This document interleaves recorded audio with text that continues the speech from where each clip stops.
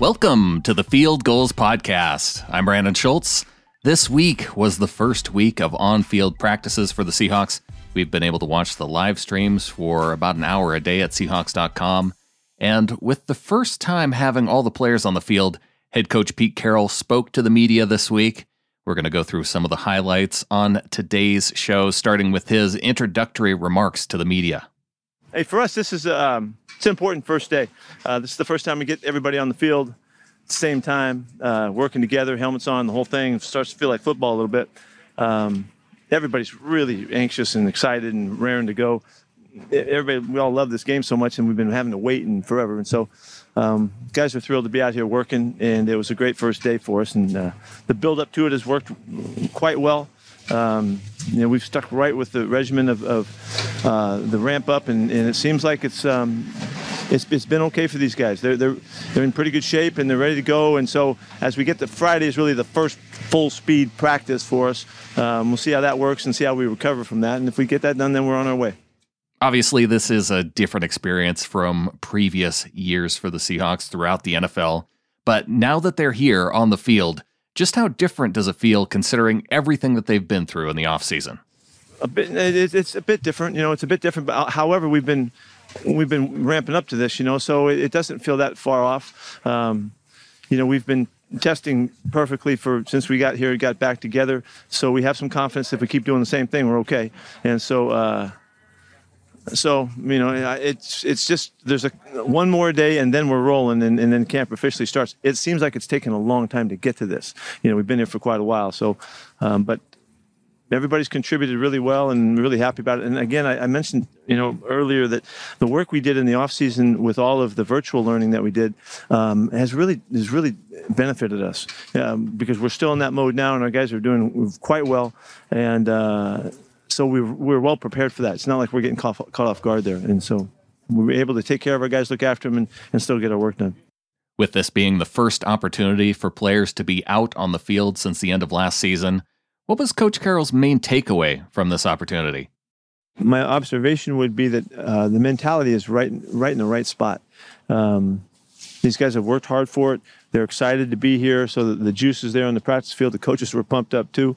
So mentally, as far as we can tell at this early time, football-wise, and also just competitively, our guys are in a really good spot, and we're ready to take the next steps and keep climbing.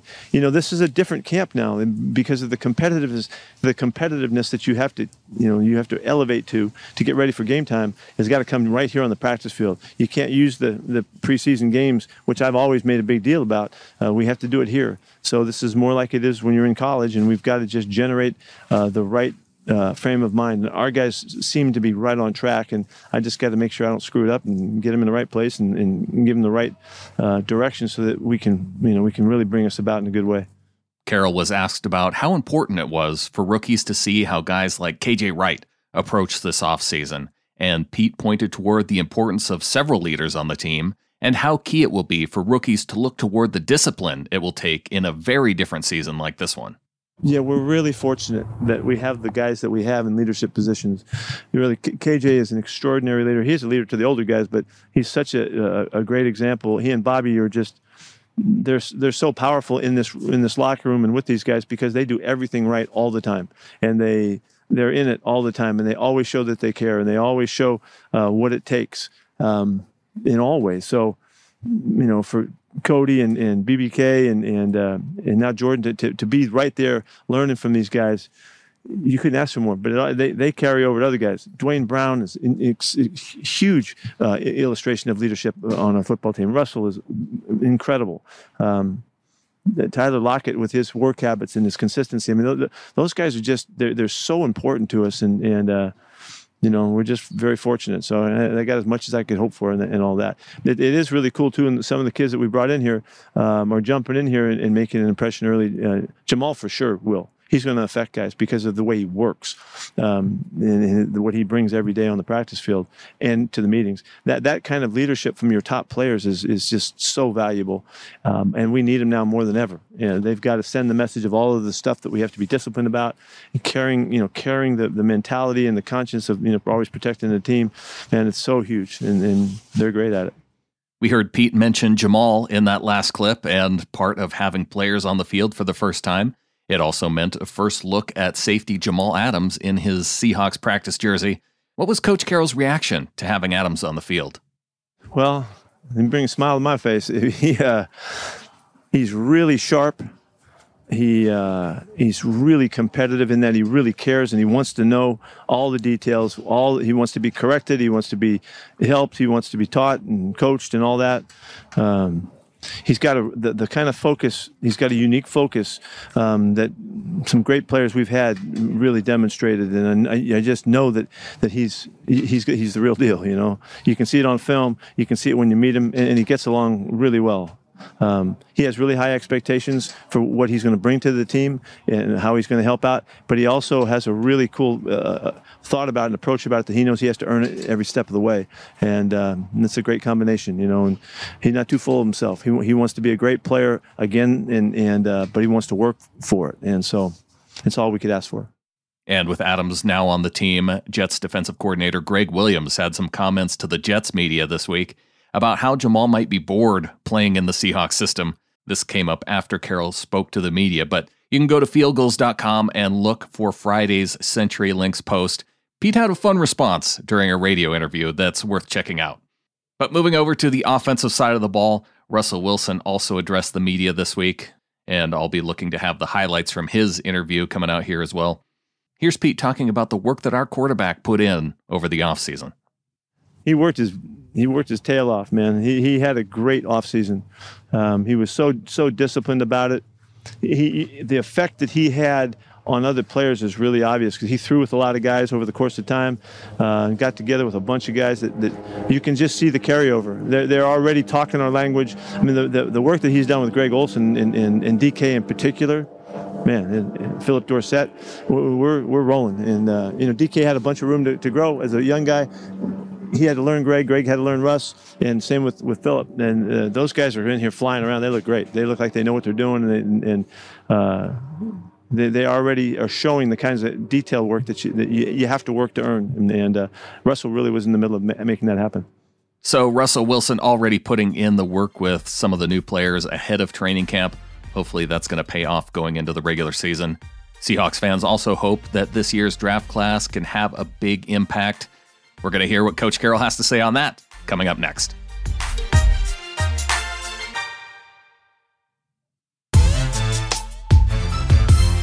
Pete Carroll spoke to the media on Wednesday, the same day I posted my talk with Alistair Corp about the Seahawks 53-man roster and his projections.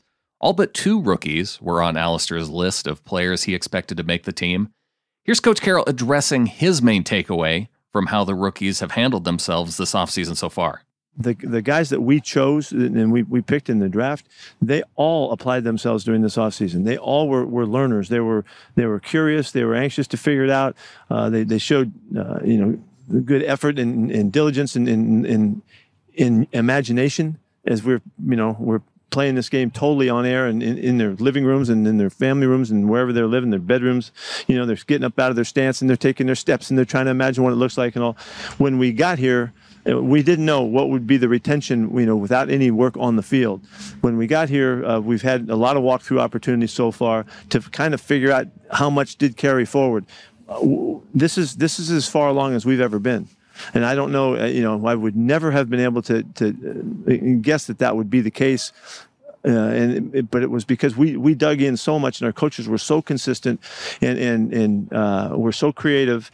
And these guys demonstrated the attitude that you're talking about, that you want, where they were hungry to learn. And so we get here and we jumped right into it. We didn't have to tippy-toe at all. Shadi's installation and where he went, our guys were going up and down the field with their stuff immediately. So we had a fantastic offseason and it came back and demonstrated that to us here. That doesn't mean nothing until we start playing. That's just what it feels like and what it sounds like out here on the field. But we got to go play some football, so we got a long ways to go.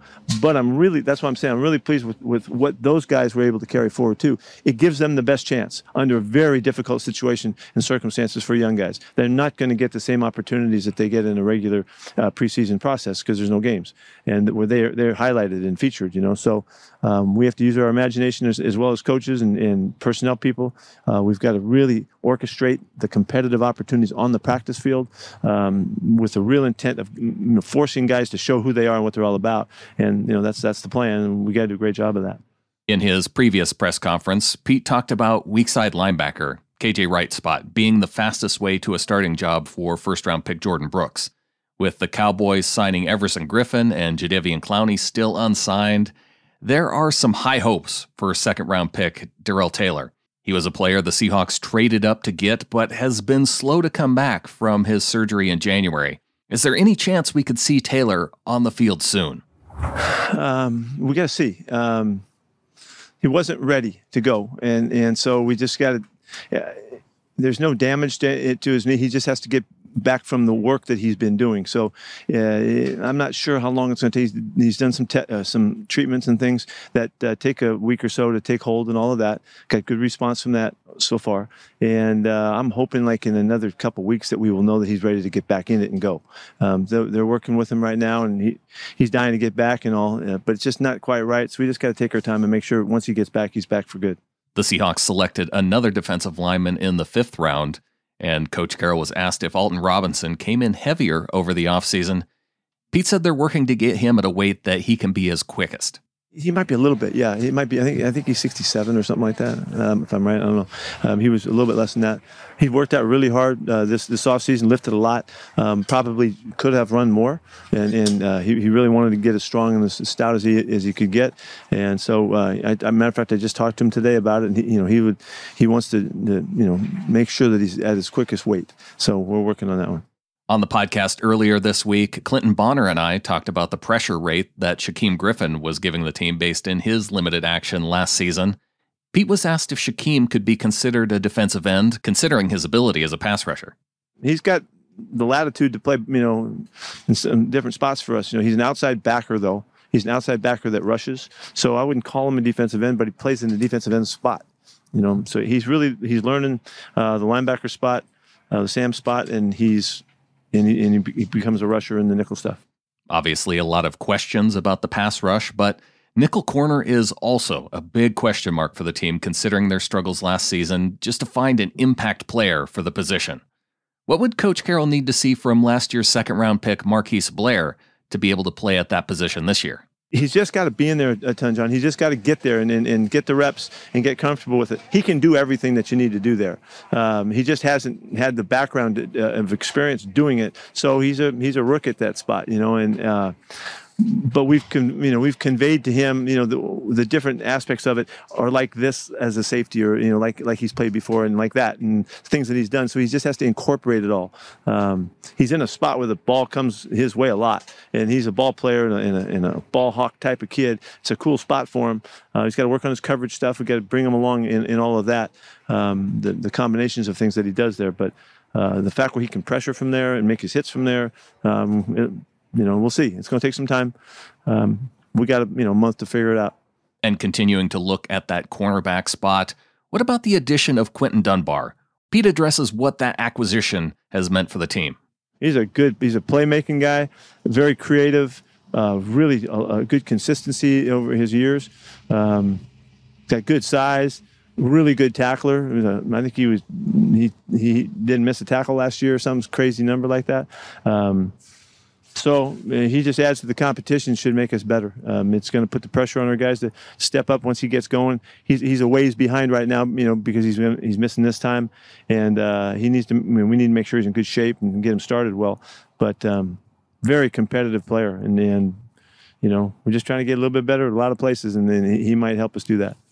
As we're closing things out, let's look at the offensive side of the football. Chris Carson was not on the field this week, and that was because an unfortunate death in his family.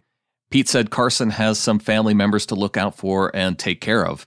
He also said Rashad Penny would be coming into the facility soon and will still have to go through the protocol before getting a chance to be on the field, as he's recovering from an ACL injury last season.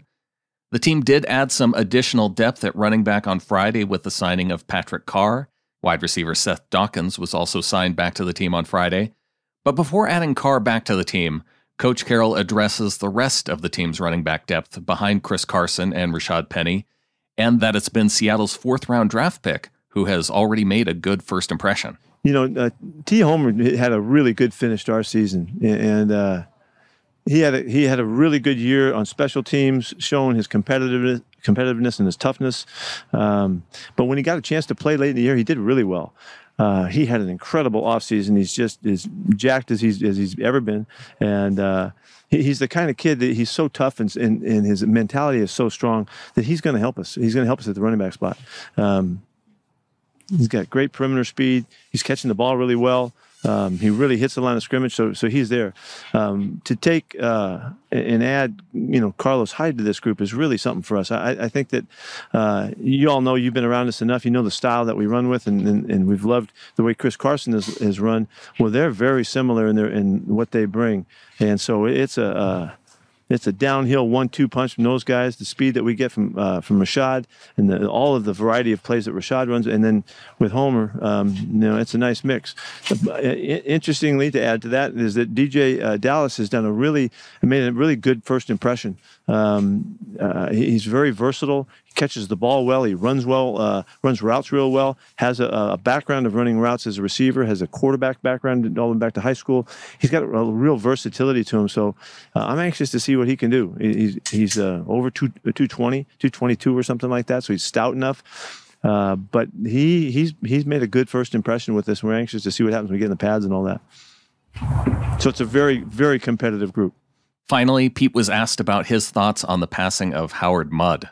After his playing career, where he was a member of the 60s All-Decade team at guard, Mudd had 2 stints with the Seahawks coaching staff, one under Jack Patera from 1978 to 1982, and then again from 93 to 97 under coach Tom Flores and Dennis Erickson. Pete said that Mudd was famous for the way he handled players as a coach. I grew up watching him play, when he was with the Niners. And so, for whatever reason, you don't forget the name Howard Mudd when you're a guard. And I don't know, I've known of him and, kind of loved him for a long time from afar. His coaching that he stood for is really, he's famous for the way he handled players and handled groups. There's a lot of young coaches that wanted to be as good as him. And because of the work he did. He's a tough guy. He's always been a tough guy, and I guess he got hurt on his motorcycle. Is that right? Is that how that happened? And that's fitting him going for it. He's kind of been a tough guy his whole life, and so anyway, we'll all miss him. He's a good dude. For more on Howard Mudd, you can check out Mookie Alexander's article up at fieldgoals.com from earlier this week. It features some comments from 2 Hall of Fame offensive linemen, Walter Jones and Kevin Mawai, who posted their thoughts on Twitter after the news. John Morgan had a new article up on Friday focusing on Quentin Dunbar and, of course, the wild story of Kemah Siverand trying to sneak a woman into the Seahawks team hotel. And the reports were that was the main factor in his being cut earlier this week. If you're looking for more Seahawks talk, check out this week's episode of the Seahawkers podcast. Adam and I take a look at the offseason for the San Francisco 49ers and why he thinks they're due for a 9-7 season. Check that out at SeahawkersPodcast.com/subscribe to be sure and get those episodes as soon as they're out. I'll be back again probably with the Russell Wilson press conference up next. He addressed the criticism about the team having to always come back late in the fourth quarter and what he thinks about the importance of putting up an early lead for the team. So stay tuned for that. Until next time, go Hawks.